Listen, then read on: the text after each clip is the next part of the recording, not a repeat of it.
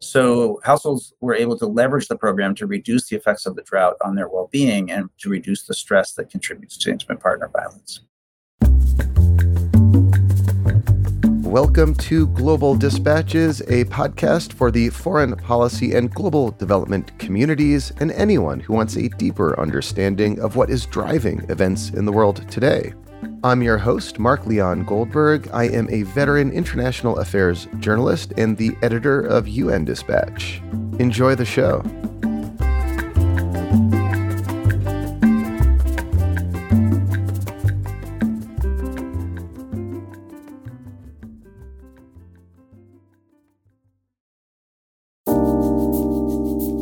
Today's episode was recorded as a live taping of the podcast produced in partnership with CGIAR. CGIAR is a global research partnership for a food-secure future dedicated to transforming food, land, and water systems in a climate crisis. This episode is part of a series on the nexus between climate and security.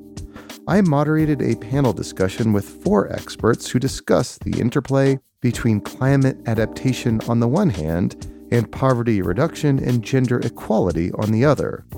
They offer insights on how climate adaptation can enhance social protection and vice versa, how social protection can support climate adaptation. The episode kicks off with some opening remarks from Shalini Roy, a senior research fellow in the Poverty, Gender, and Inclusion Unit at the International Food Policy Research Institute, IFPRI. I then lead a moderated discussion featuring Dan Gilligan, director of the Poverty, Gender, and Inclusion Unit at IFPRI and co-lead of the CGIAR Gender Equality Initiative, Anna Solórzano, Social Protection Advisor for Climate and Resilience at the World Food Program, Zahrah Nesbitt-Ahmed, research lead at the Center for Disaster Protection, and Raashee Abhilashi, regional project coordinator and consultant climate change group at the International Institute for Environment and Development. This is a rich conversation about a vitally important topic. Please visit globaldispatches.org to get updates and find this and other episodes in this series. And now here's Shalini Roy.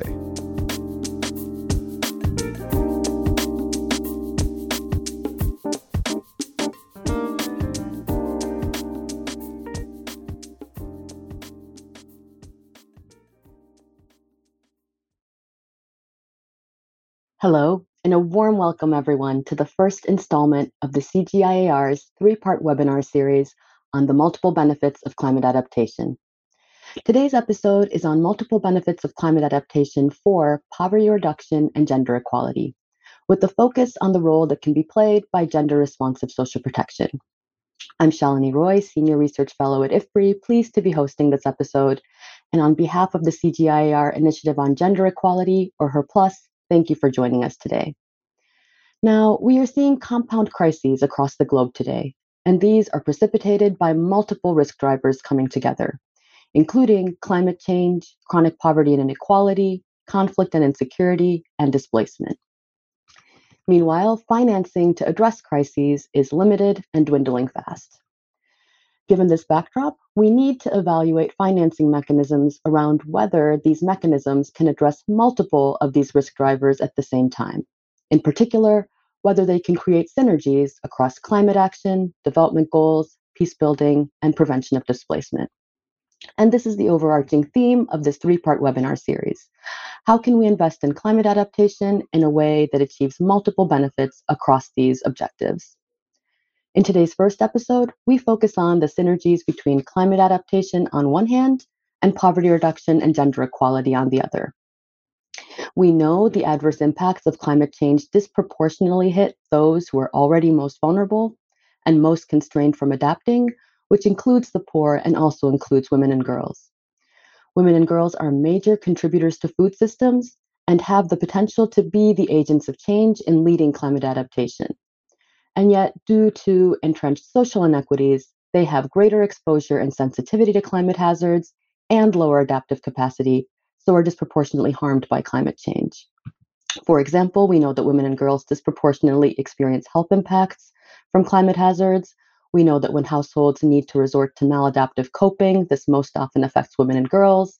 For example, they're most likely to reduce food consumption in times of crises or to have their assets sold off. They're also least likely to have the access to resources, information, networks, social capital, infrastructure, etc., to be able to adapt, for example, to diversify livelihoods or take up climate smart practices. And all of these constraints are exacerbated by poverty. So climate adaptation has a natural link with poverty and gender. Today, we specifically focus on the role that social protection can play across all three of these objectives: climate adaptation, poverty reduction, and gender equality. Now, by social protection, we mean a range of programs and policies that are aimed primarily at reducing poverty and vulnerability over the life cycle. In low and middle income countries, social protection most commonly includes what's called social assistance, like cash transfer programs, school feeding programs, public works programs, food assistance for assets programs, and these are often bundled with complementary activities like trainings. Social protection is widespread, often part of large-scale national programs in low and middle-income countries, including those affected by climate change, and its coverage has grown very quickly in light of the COVID pandemic. Social protection is also typically targeted already to the poor and often targets women. And because it provides resources and often access to information and infrastructure through trainings, it can address some of the constraints to climate adaptation. So it is a promising platform to simultaneously promote climate adaptation for many vulnerable people while reducing poverty and gender inequality. And in recent years, social protection stakeholders have increasingly shown interest in making social protection shock responsive or adaptive, thus aiming to intentionally respond to climate hazards or to anticipate these hazards. But careful design is critical to simultaneously promote these multiple objectives. We need to account for differences by gender, in particular, in needs and preferences around adapting to context-specific climate hazards, and we need to build these into program design. Insufficient attention to gender and social protection can actually exacerbate inequalities. On the other hand, attention to gender in these investments can help ensure that women and girls are able to benefit from and contribute to climate adaptation and poverty reduction so that women's and girls' climate resilience is increased. These nuances in designing social protection are what our distinguished panelists today will speak to, bringing insights from evidence and practice on how social protection can be designed to promote climate adaptation, poverty reduction, and gender equality, and how doing so can be a promising investment toward which to direct climate financing. I turn it over now to our moderator for this webinar, Mark Goldberg. Welcome, everyone. My name is Mark Leon Goldberg. I'm the host of the Global Dispatches podcast. In our conversation today about the multiple benefits of climate adaptation for poverty reduction and gender equality is being recorded as a live taping of the podcast and will be available at globaldispatches.org.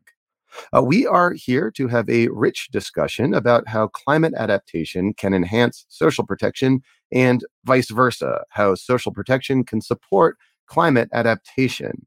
I'm looking forward to a great conversation with our panelists, whom I will introduce in just a moment. I will also have time to take questions from the audience.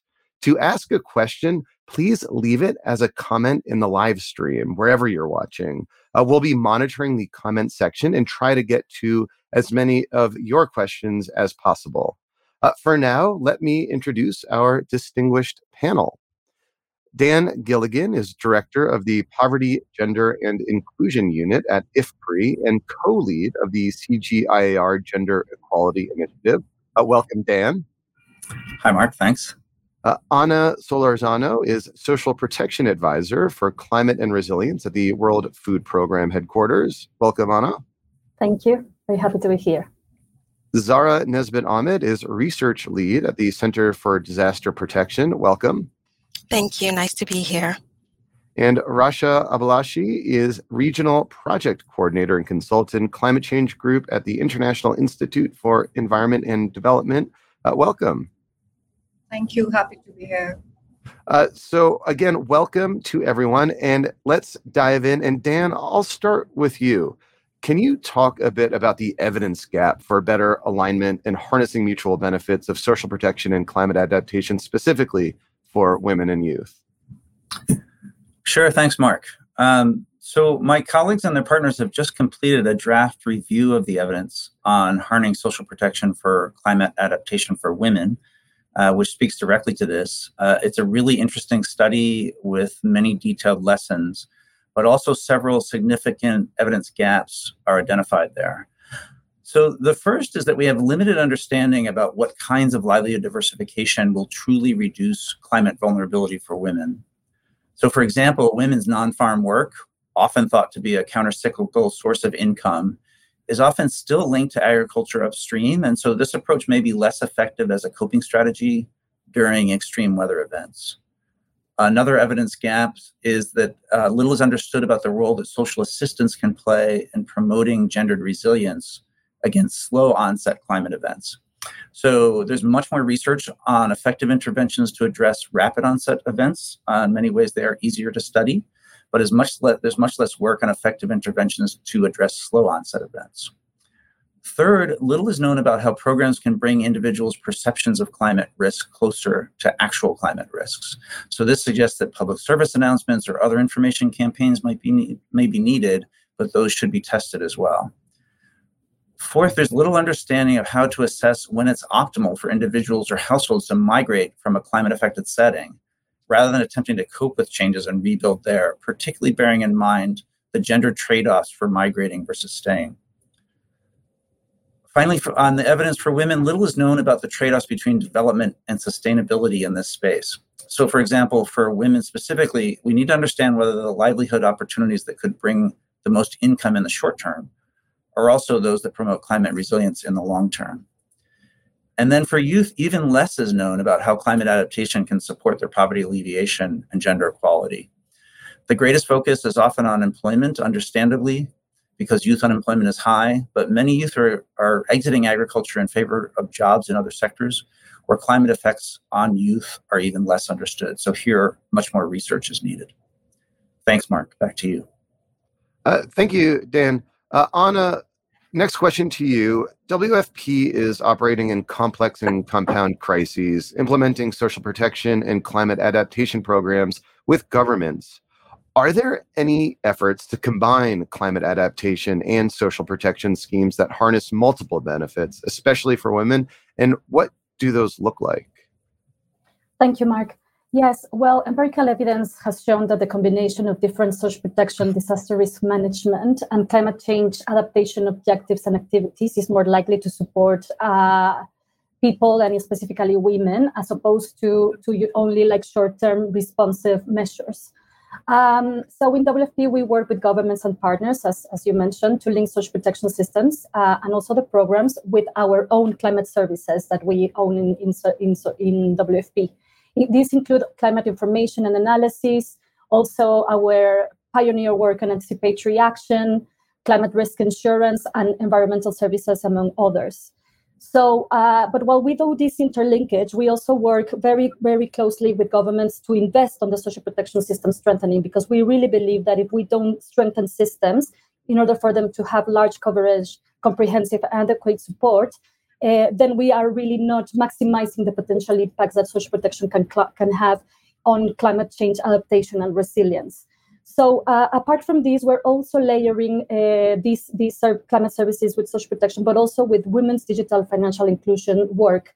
And we're doing this with partners with the idea to help poor and vulnerable women really have the means to adapt, not only to cope, but also to adapt it to the longer terms, to the longer impacts that climate change poses. So this is not an easy challenge.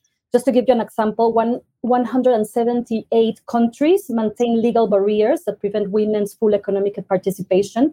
So for us as WFP, this is a key area of work. So this threefold approach that we have is reflected in our work in Haiti, where simultaneously we have been working on the, let's see, like the upstream with the government to develop a policy on social protection that set the base for the main safety net right now that is called the Adaptive Social Protection for Increased Resilience, which focuses on climate vulnerable women, children, and pregnant women and households that include these vulnerable people in their households, and also not only to provide support for emergency support and humanitarian response, but also for longer term adaptation based on evidence And at the same time, we have been working with the Bill and Melinda Gates Foundation to help the government build a digital public infrastructure so that women can receive these payments easily. And we have been reaching more than 10,000 people with this.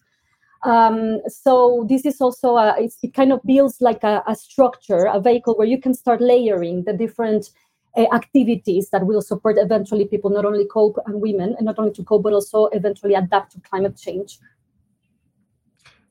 Thank you.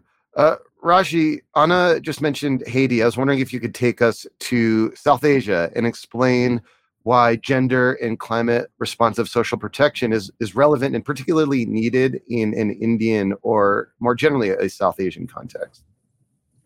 So, Mark, I would,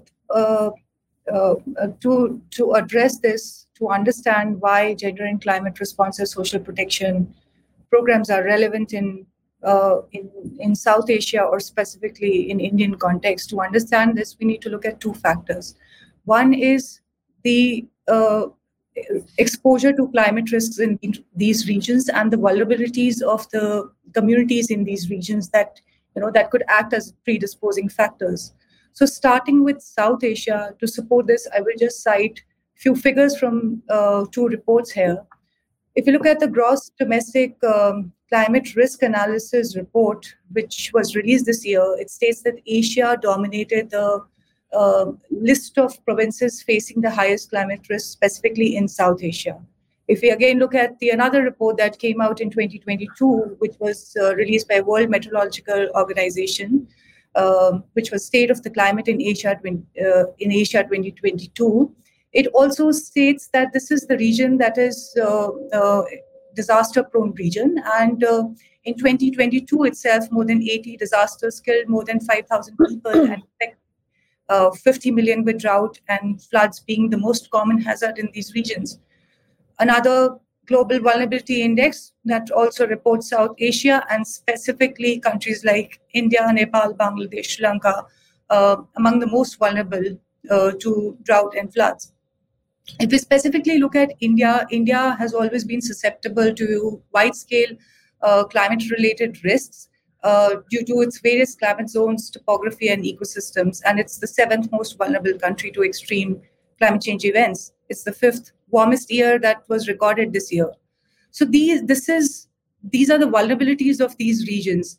And the second thing that we need to look at is the socioeconomical disparities that exist in this region, and specifically gender parity in these regions. So social protection programs are the programs that focus on addressing these socioeconomic vulnerabilities, and with existing gender disparities in these regions, having climate sensitive and gender sensitive and climate responsive social protection programs is something that's need of the hour.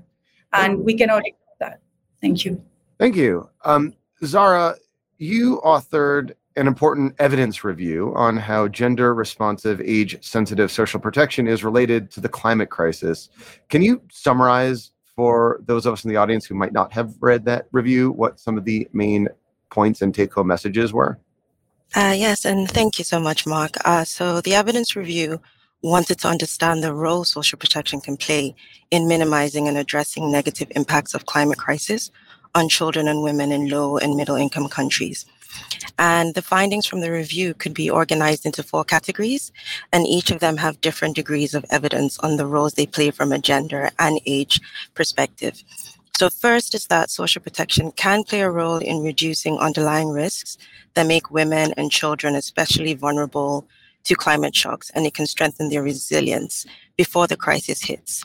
So by, for instance, cash transfers can help to increase the income and capacity to cope.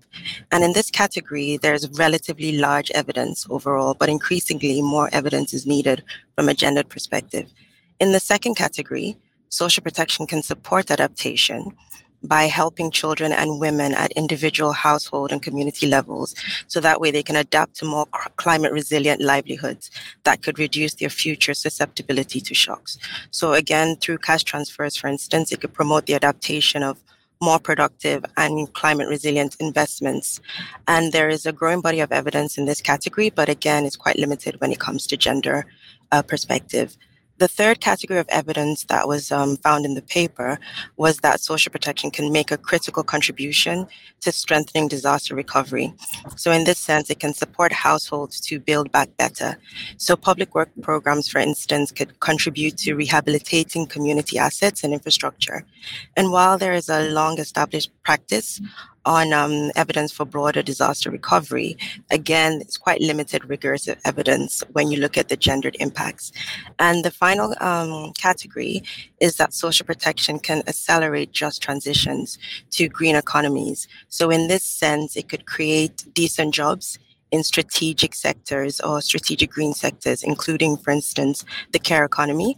It can also increase support for individuals and households that may be affected by green policies on jobs and livelihoods. And this area is quite new. And overall, the review just shows that due to these different levels of evidence, there's need to understand a bit more the different types of instruments that play a critical role, and also understand how it can help in adaptation. Thank you. Thank you. And just a reminder to the audience, please leave your questions as a comment wherever you are viewing this. You can do so on the social media app you're using or directly in the comment field if you're watching the live stream via the website. Again, please leave your questions as comments and we'll get to them shortly. Dan, I want to go back to you. You're co-leading HER+, a CGIAR initiative that aims to leverage social protection to increase women's access to and control over resources in a climate crisis. Can you share some initial evidence that can inform programming and policies to that end?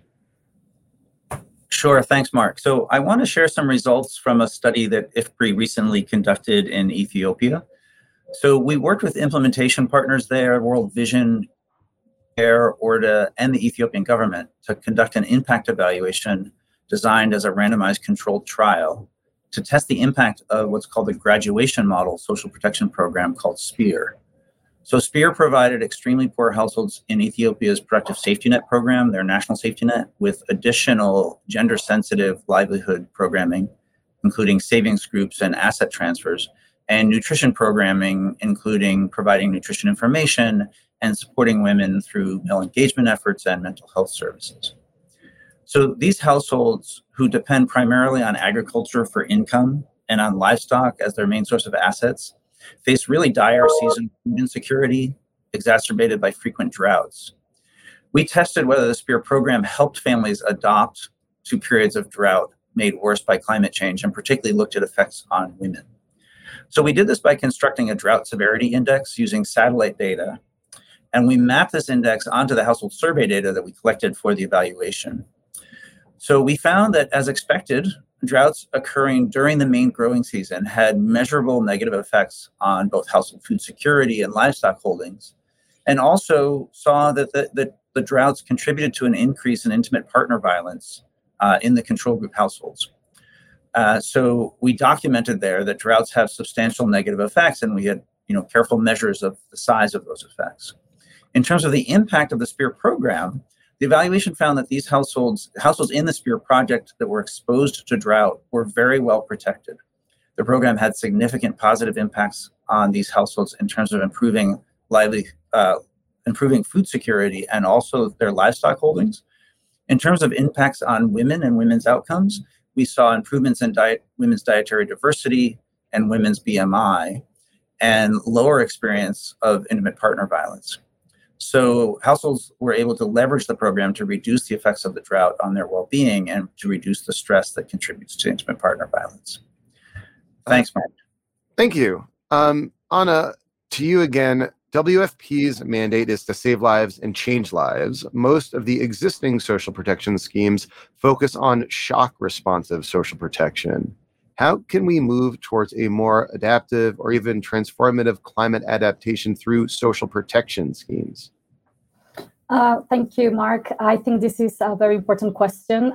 There isn't like a key formula or a magic formula, but one of the things that we have explored at WFP is like some principles on how to like really start mainstreaming and the impact of social protection on climate adaptation. And just to give you like a brief on this, First of all, we need to continue strengthening routine social protection systems. If we don't have strong systems, we can't even think about not only like support adaptation, but the basic element, like the basic objectives of social protection, such as protecting people throughout their life cycles, cannot be met. Second is harmonization of objectives of climate change strategies and social protection, included on the NDCs, NAPAs, etc. The third, and very important from the programmatic perspective, is the use of climate vulnerability analysis and climate change projections. This is something that is barely done by governments, by social protection programs. And here we need to understand how these impacts, how this climate information can very also inform how girls, women, boys, and other marginalized populations will be impacted by these shocks. Here, this will also help, for instance, informing the transfer size, what type of complementary services you need, because this is something also very important. It's not social protection on its own. We need complementarity. Here, as I already mentioned, is working with climate services and also the RM services, so we have a comprehensive package. Taking into consideration local socio-ecological contexts. It's not.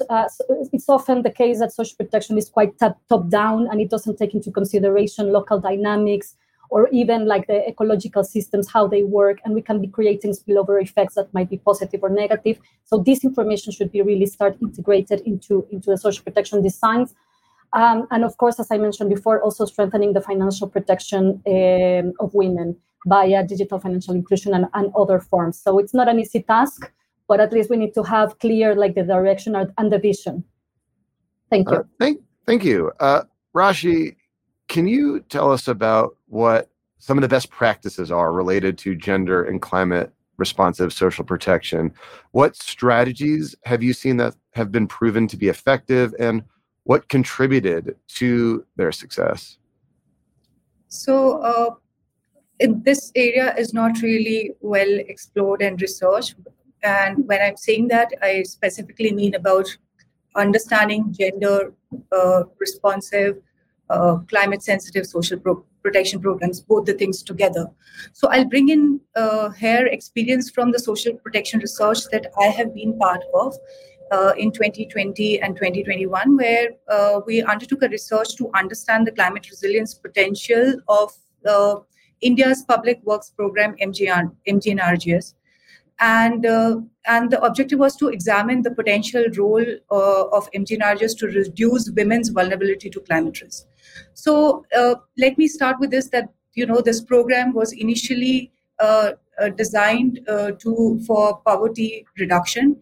And but by default in its design, there has been an element of climate element of gender sensitivities. So it does take into consideration. So there are provisions in the program which take into consideration the vulnerabilities of and the challenges that the women face. For example, like there is a provision where women are provided creche facilities at work sites, or they are provided work in areas that are closer to their place. So this is one of the examples where it's being done. But with respect to implementation and monitoring of these provisions, how they are being implemented, whether they are being implemented properly, that is something that really we need to look at, and that requires a lot of work. Thank you. Thank you. Zahrah, there's a growing operational convergence between disaster risk finance and social protection, notably cash transfer programs, which have been mentioned a few times so far today. In your experience, how does gender fit into the links between disaster risk finance and social protection? That's an excellent question, Mark. And the honest answer is there are pieces of the puzzle that still need to be figured out. But I'll respond in two parts. So just to say, disaster risk finance refers to the systems of budgetary and financial mechanisms to credibly pay for a specific risk, and usually arranged before a potential shock.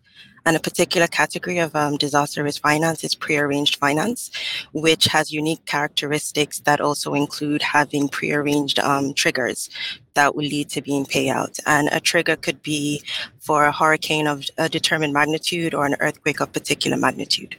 Now, very few countries currently have robust disaster risk financing strategies that link to shock response to social protection, and explain where the money will come from or how different financial instruments can be used most effectively. But one example is in Malawi.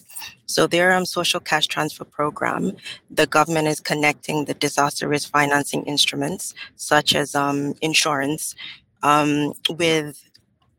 with that to be able to introduce a shock responsive mechanism that will scale up the cash transfer when vulnerable households are impacted, for instance, by food insecurity that may be caused by droughts.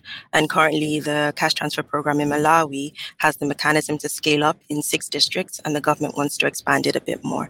There are other examples from WFP, which Anna mentioned previously, and Ethiopia is also one of them. Now, the second part of the response is when you look at linking it to gender, there's very little evidence. So if you look at risk pools, for instance, and risk pools is where countries spread the financial risks evenly among different contributors. African Risk Capacity is one example. It's a specialized agency of the African Union that provides financing in events of extreme weather events. Now, Africa Risk Capacity has come on board to assist Malawi government in scaling up their social protection program. But when you look at gender within ARC, that's the Africa Risk Capacity, while it's a key strategic priority and one of their aims is to mainstream gender, an evaluation of the program in 2022, and to say not many disaster risk finance instruments have been evaluated. But that evaluation found that while gender was quite ambitious, there's still a lot to be done. And there's some progress also in terms of implementation and also around monitoring and evaluation. So pretty much there is evidence, but there's still a lot that needs to be done. Thank you. Thank you. So I will have one last round of questions for the audience before we turn. Pardon me. I'll have one last round of questions for the panelists before we turn to the audience for questions. So do get your questions in using the comment field. So this last question will be the same to each of you. Think of it as something of a lightning round. Take a minute or two to answer the question. And Dan, we'll start with you. What is an important missing piece that could move to scale social protection with climate adaptation benefits that you or your organization can address? This is an action item. Sure. No, thanks, Mark. Appreciate this question. So our research has shown that we need more gender-sensitive social protection programming. So Shalini said this very clearly at the top, and Anna was also bringing this in very strongly. So when you look at the actual designs of social protection programs, although many of them are provide transfers to women, the designs otherwise are not strongly gender-sensitive. So they target transfers to women, but fail to address women's weaker asset position, more limited rights and voice, the lack of agency coming from restrictive social norms, and frankly, policies that favor men. So we know from our experience when working with governments that they're very open actually to trying to design programs that include more attention to women, but they need the evidence and they need good ideas. So we have wonderful partners working with us in this effort and on this research, and we want to continue to encourage others to join us in designing and testing gender-sensitive social protection to help women adapt to climate hazards. Thanks. Thank you. And on a same question to you, what can we do to scale up progress around this question that we're all discussing today? Yeah, I think there are still several dots to connect. I think I see 2 main challenges on this agenda. One is there is a lack, we have already discussed it, generally a lack of gender sensitivity across the policy cycle within the social protection system in general. But at the same time, from the adaptation side and the links with social protection, we still don't have, number one, enough evidence, and that affects also the buy-in that we might have with government counterparts. So there's siloing, there's lack of coordination, and I kind of feel that, and I will say this, social protection really requires some sort of paradigm shift to really maximize the impacts to climate adaptation. So I think one of the things is to engage with governments, try to help them also in terms of their technical capacity, bring our own work as a proof of concept as well, for them to see the actual impacts that can be achieved when you start layering these different intervention activities with a really strong gender focus. Thank you. And Raashee, your thoughts? I'll answer with the point of the kind of research and background evidence collection that is required in this field, because first of all, there's a huge gap as in to understand and to really define what would be a gender-sensitive, climate-responsive social protection program. And for that, we need to understand on how the socio-cultural context and the power axis of social differentiations influence and how at risk people are impacted by climate change. And we also need to understand the synergies with relevant policies and climate change disaster risk reduction and gender equality at the regional and national level. And also, we need to focus on having anticipatory social protection programs rather than just limiting ourselves to making these adaptation programs. And these cannot be, end kind of programs that are end to all, but something that's a continuous process. Thank you. Thank you. And Zahrah, to you.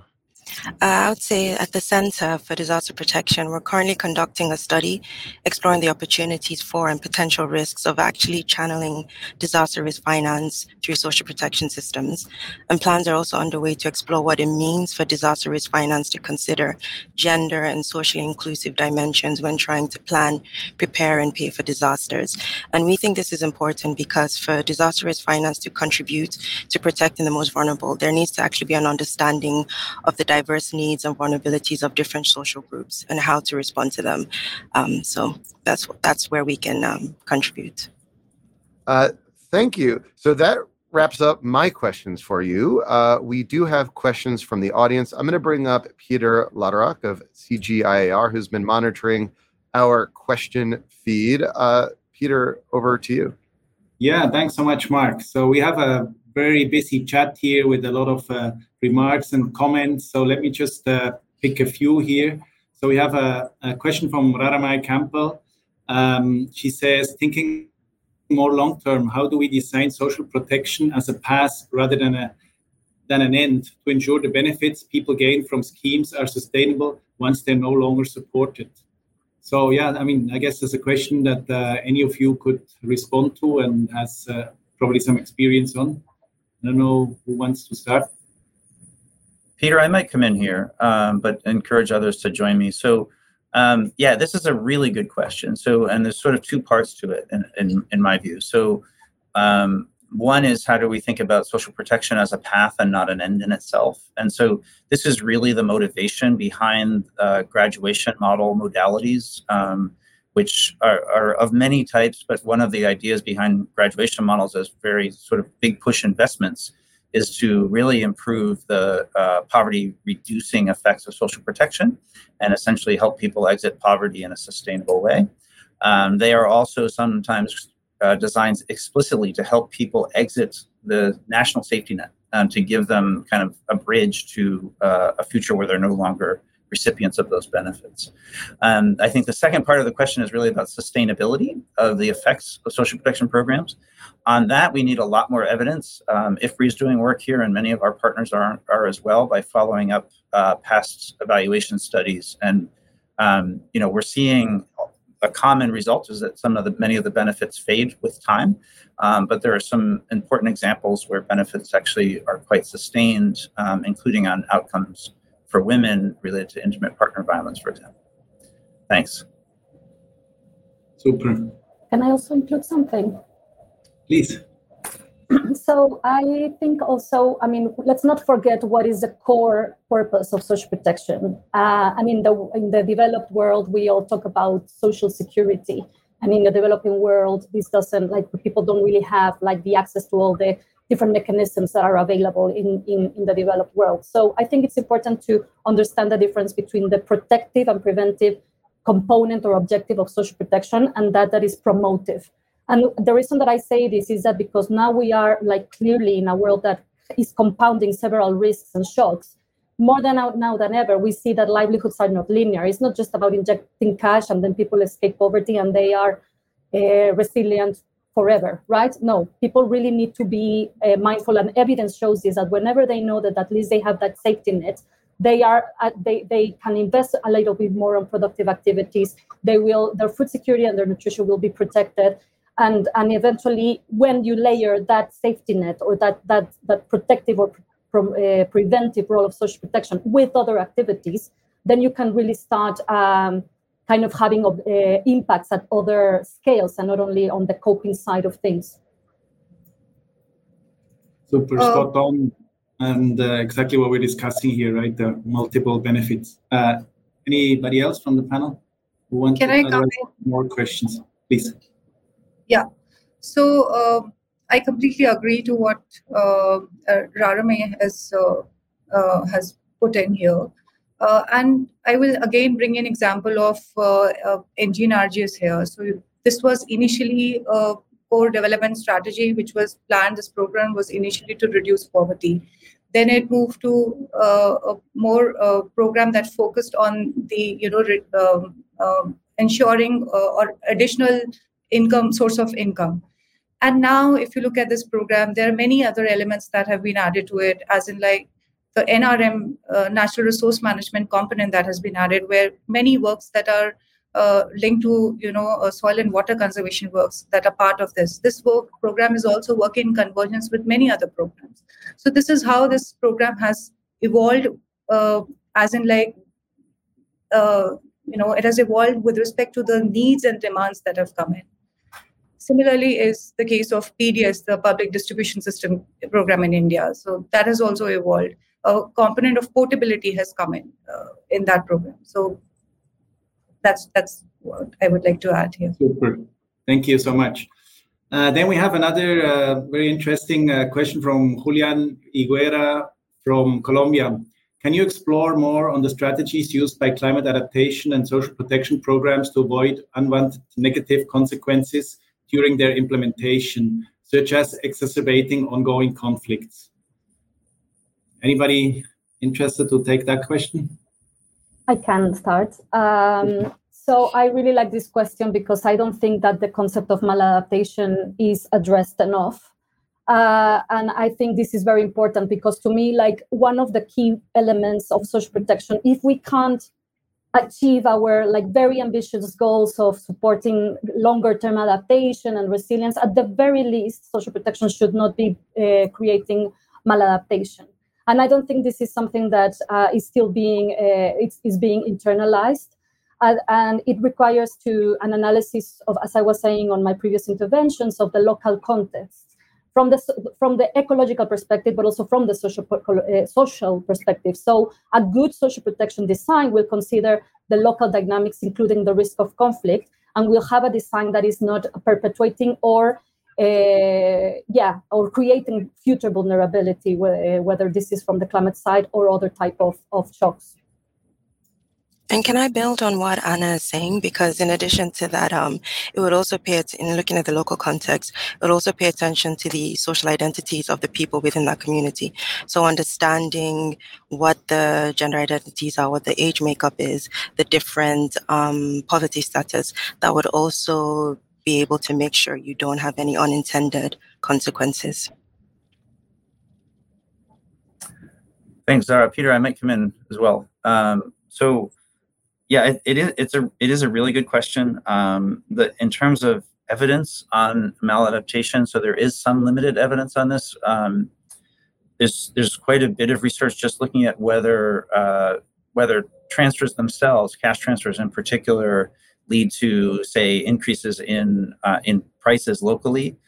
For the most part, that is not the case. There are a couple of studies that have found some price effects in terms of contributing to inflation. So it's plausible. I don't think that's the most common type of effect that we see with the types of programs that are out there.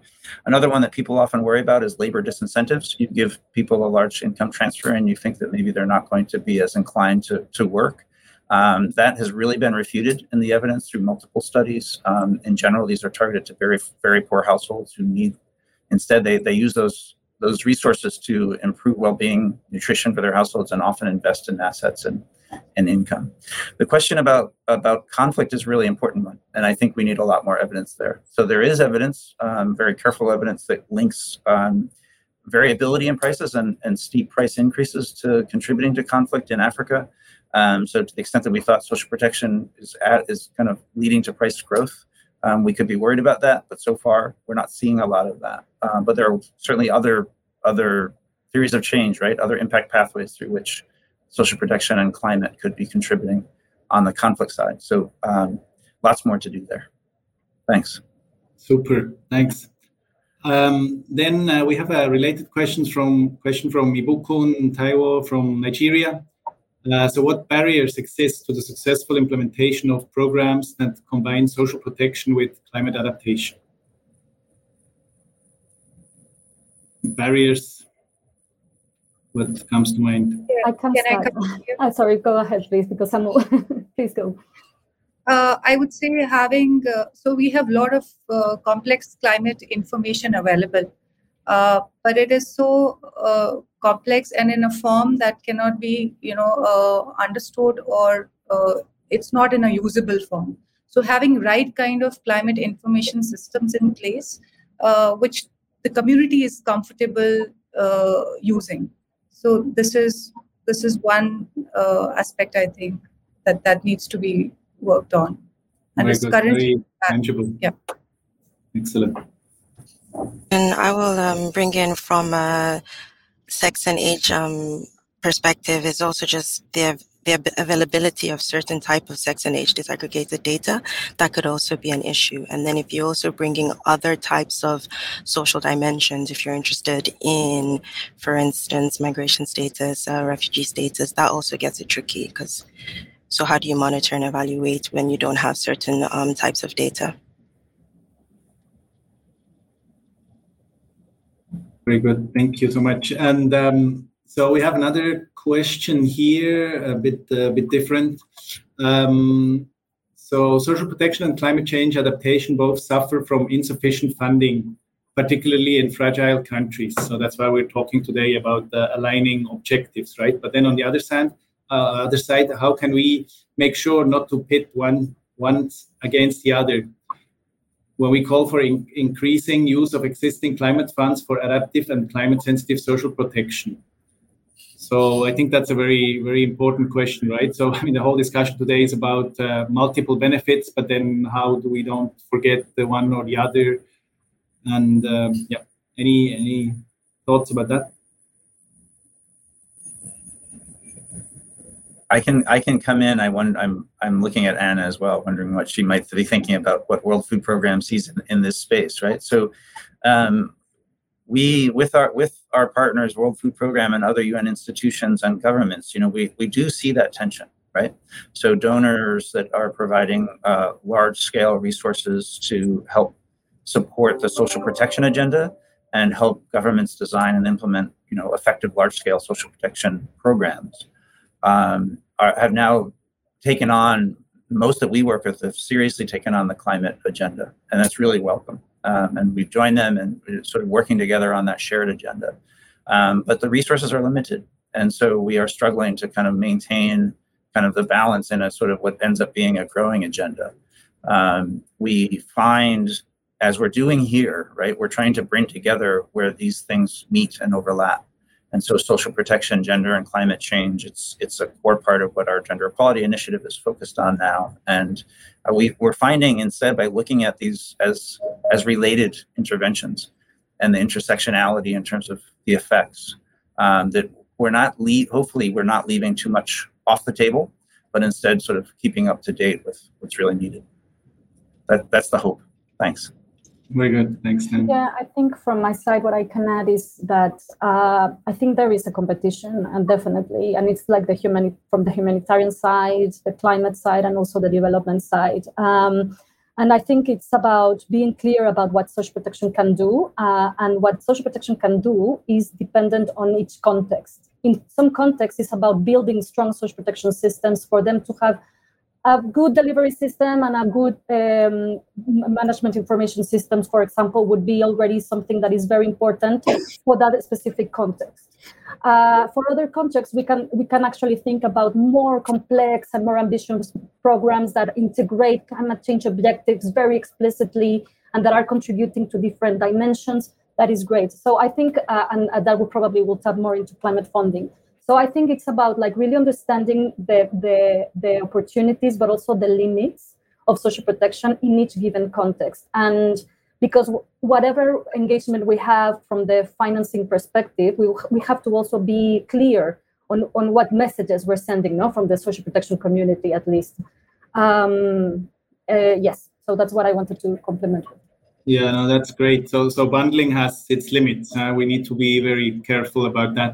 So on that, I have another question here. What is the potential of bundling social protection mechanisms with climate insurance? Well, just very quickly on that one, because WFP has a portfolio on climate insurance, and we work from the micro perspective, meso and macro as well. And we have been working with our climate colleagues to really start layering social protection, not only as a vehicle of the money out. So from the macro perspective, that the money injection comes to the social protection system, and the social protection system is used to deliver the support to those most vulnerable. This is very important because it guarantees that that financing will be people-centered, because it's focusing on the most vulnerable, no, that are the people protected by social protection. But also we have other programs like R4. I was mentioned the Ethiopia case, which is microinsurance. So how can, for instance, a social protection program can layer the microinsurance to its to the package? And we have this model where basically, for instance, public works programs beneficiaries, instead of paying with money a premium, they will pay with additional days of those public works programs, and in exchange they will get the premium. And this is a project that is by WFP and governments. And we have this approach of R4 in different countries, and we're exploring elsewhere and how to start linking it much more with the social protection system, because we do believe that these programs of insurance have better impact when they are layered. It's not only the insurance, but it's also the access to savings, the access to training, the digital financial inclusion, but also the regularity of a social protection program. And if I can build on what Anna is saying, so within the center, that's really pretty much what we're trying to do and try to understand. So in places like Malawi, what they've done, as I gave in the previous example, is they have used that from whenever a drought is to either increase the number of participants in their social protection program or to increase the amount of the cash transfer. Similarly, Ethiopia's public safety net program, phase 4, also had an element of disaster risk finance in it. So when there was an emergency, they could do a temporary scale up. But what we also really need to understand within this field when it comes to crisis financing and disaster risk financing is that there is only a very limited amount that is arranged in advance of a shock. So we've done some research, and it's about 1.3% of the existing amount in 2021. That was around 71 billion. So that's also why we're trying to understand how you can channel it through social protection systems. Super interesting. Any other views on insurance and social protection? Otherwise, we can move to the next question.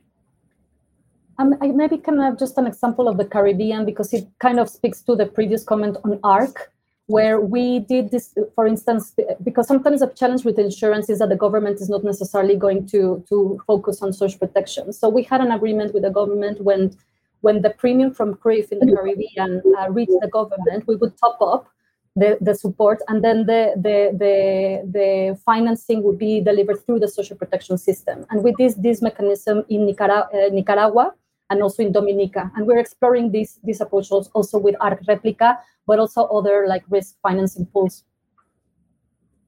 Okay, super. And another thing, apologies, Yes. just to add, that builds on what Anna is saying, but also something that was briefly mentioned about anticipatory action. It's also really important to think about triggers when you're designing these things. At what level will you be able to release the funds that then go through the social protection system? Thanks. Excellent. So last question. So we have just about 4 more minutes. So any reactions to that question would be great. When programs combine the objective of social protection and climate resilience, does this result in concrete changes in practices on the ground? And if so, what do they look like? It's a tough question. I can see everybody's thinking. I could come in with an example, Peter. We're designing, we're so beyond the design, actually. So we're working on a study with World Vision Care and Orda and the Ethiopian government in Ethiopia that HER+ is supporting around designing sustainable land management practices and encouraging their take-up for women. We're doing this as a bundled intervention. And so women will get access to trees for the benefits that they provide to soil and water management, compost, and also home gardening package. And this is delivered sort of together as a single package. The bundling was explicitly included to try to make the overall package both more kind of attractive for women and more climate sensitive. So any one of these three we deemed to be insufficient. And so the idea that we had explicit objectives of trying to promote climate adaptation and specifically promote their take-up by women required kind of bringing these things together. As we're learning about it, we're very focused on sort of the way in which kind of additional involvement in these activities by women is going to increase their time burden. So in our baseline survey, we looked at, we asked households how much women and men are involved in each of these activities and some of their related time burdens. So that's something that we'll study. And then as part of the study itself, we're actually experimenting with delivering this package directly to women in one part of the study, and in another experimental treatment arm, women and men are being introduced to the package together in their families. And we spend a day with them doing an exercise to essentially determine how labor allocations should be worked out. So we're at sort of the early stages here, but we're taking on this challenge directly in that study. Thank you. Thanks. Very concrete examples from Ethiopia. Thanks, Dan. Any other response? Reaction? I will just quickly share one example from India, which is again with the MG-NRGS program, where this new tool has been introduced, which was developed for helping planning under MG-NRGS in a climate resilient way. And we followed a tech plus people approach, and this tool is Climate Resilience Information System for planning under MG-NRGS. And here we engaged with marginalized communities and women. And although it's in a very nascent stage, and it's we are not, in a position to, we do not have some concrete impacts, as in like what one major initial impact or the change that we have seen is mobilization, community mobilization, more participation of women.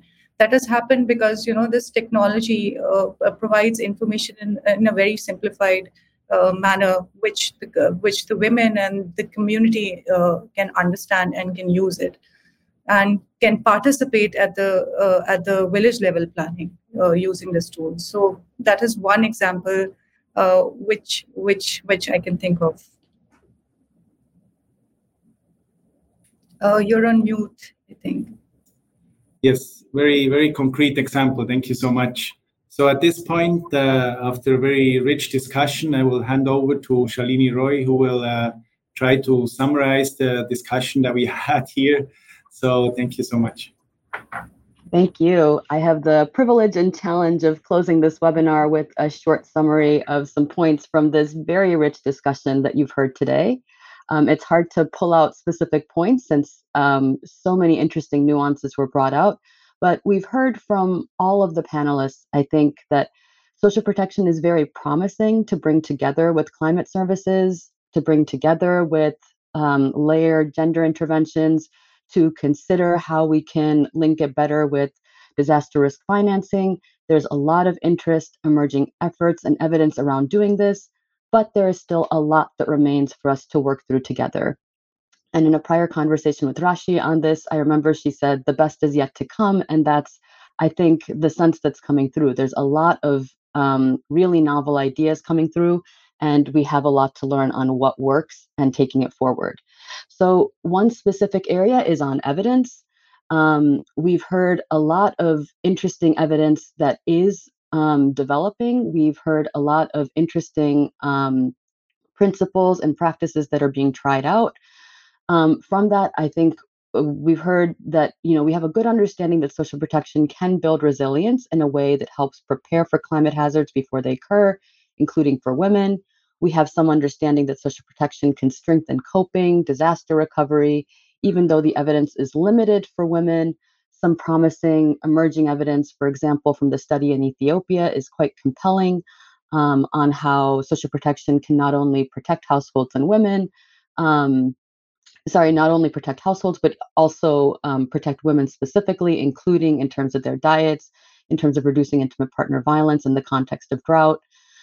We think that social protection can also promote adaptation in the longer term, moving beyond coping and moving to being better prepared and more resilient if we layer it with the right complementary activities, as Anna flagged in terms of climate services, promoting women's empowerment and addressing women's needs through efforts like digital financial inclusion and some of the recommendations that Raashee gave from her experience in India. Really interesting efforts. Again, there's little evidence actually testing what happens when you do these, and that is an area that we all want to bring more of, particularly looking at gender dimensions. As Zahrah very interestingly pointed out, there's a role for social protection to accelerate just transitions to green economies. This area is quite new. We really need to better understand this, particularly for gender. And as several people pointed out, we really need more data. Monitoring and evaluation needs to anticipate that we want this information for us to study it. Several people also articulated that we need to clarify our objectives for specific contexts to understand what this means for design. What does it mean for us to support women's climate adaptation? What are the vulnerabilities and needs that we're trying to address?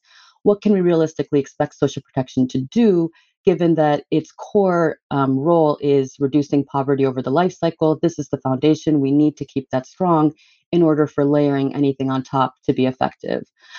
Within that, we've heard a lot of ideas about how you can support moving from coping to adaptation, linking social protection with insurance, anticipatory action, bringing together disaster risk financing, giving more attention to making sure that we're not just, for example, targeting transfers to women, but actually making sure that those transfers empower women, all of the nuances around what actually works in specific contexts when you come down to the nitty-gritty of design.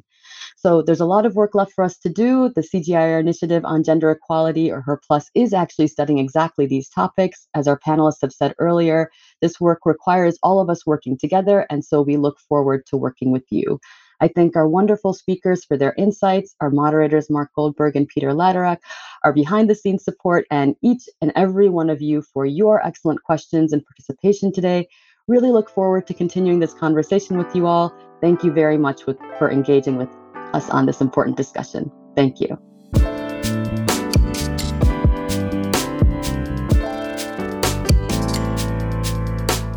Thanks for listening to Global Dispatches. The show is produced by me, Mark Leon Goldberg.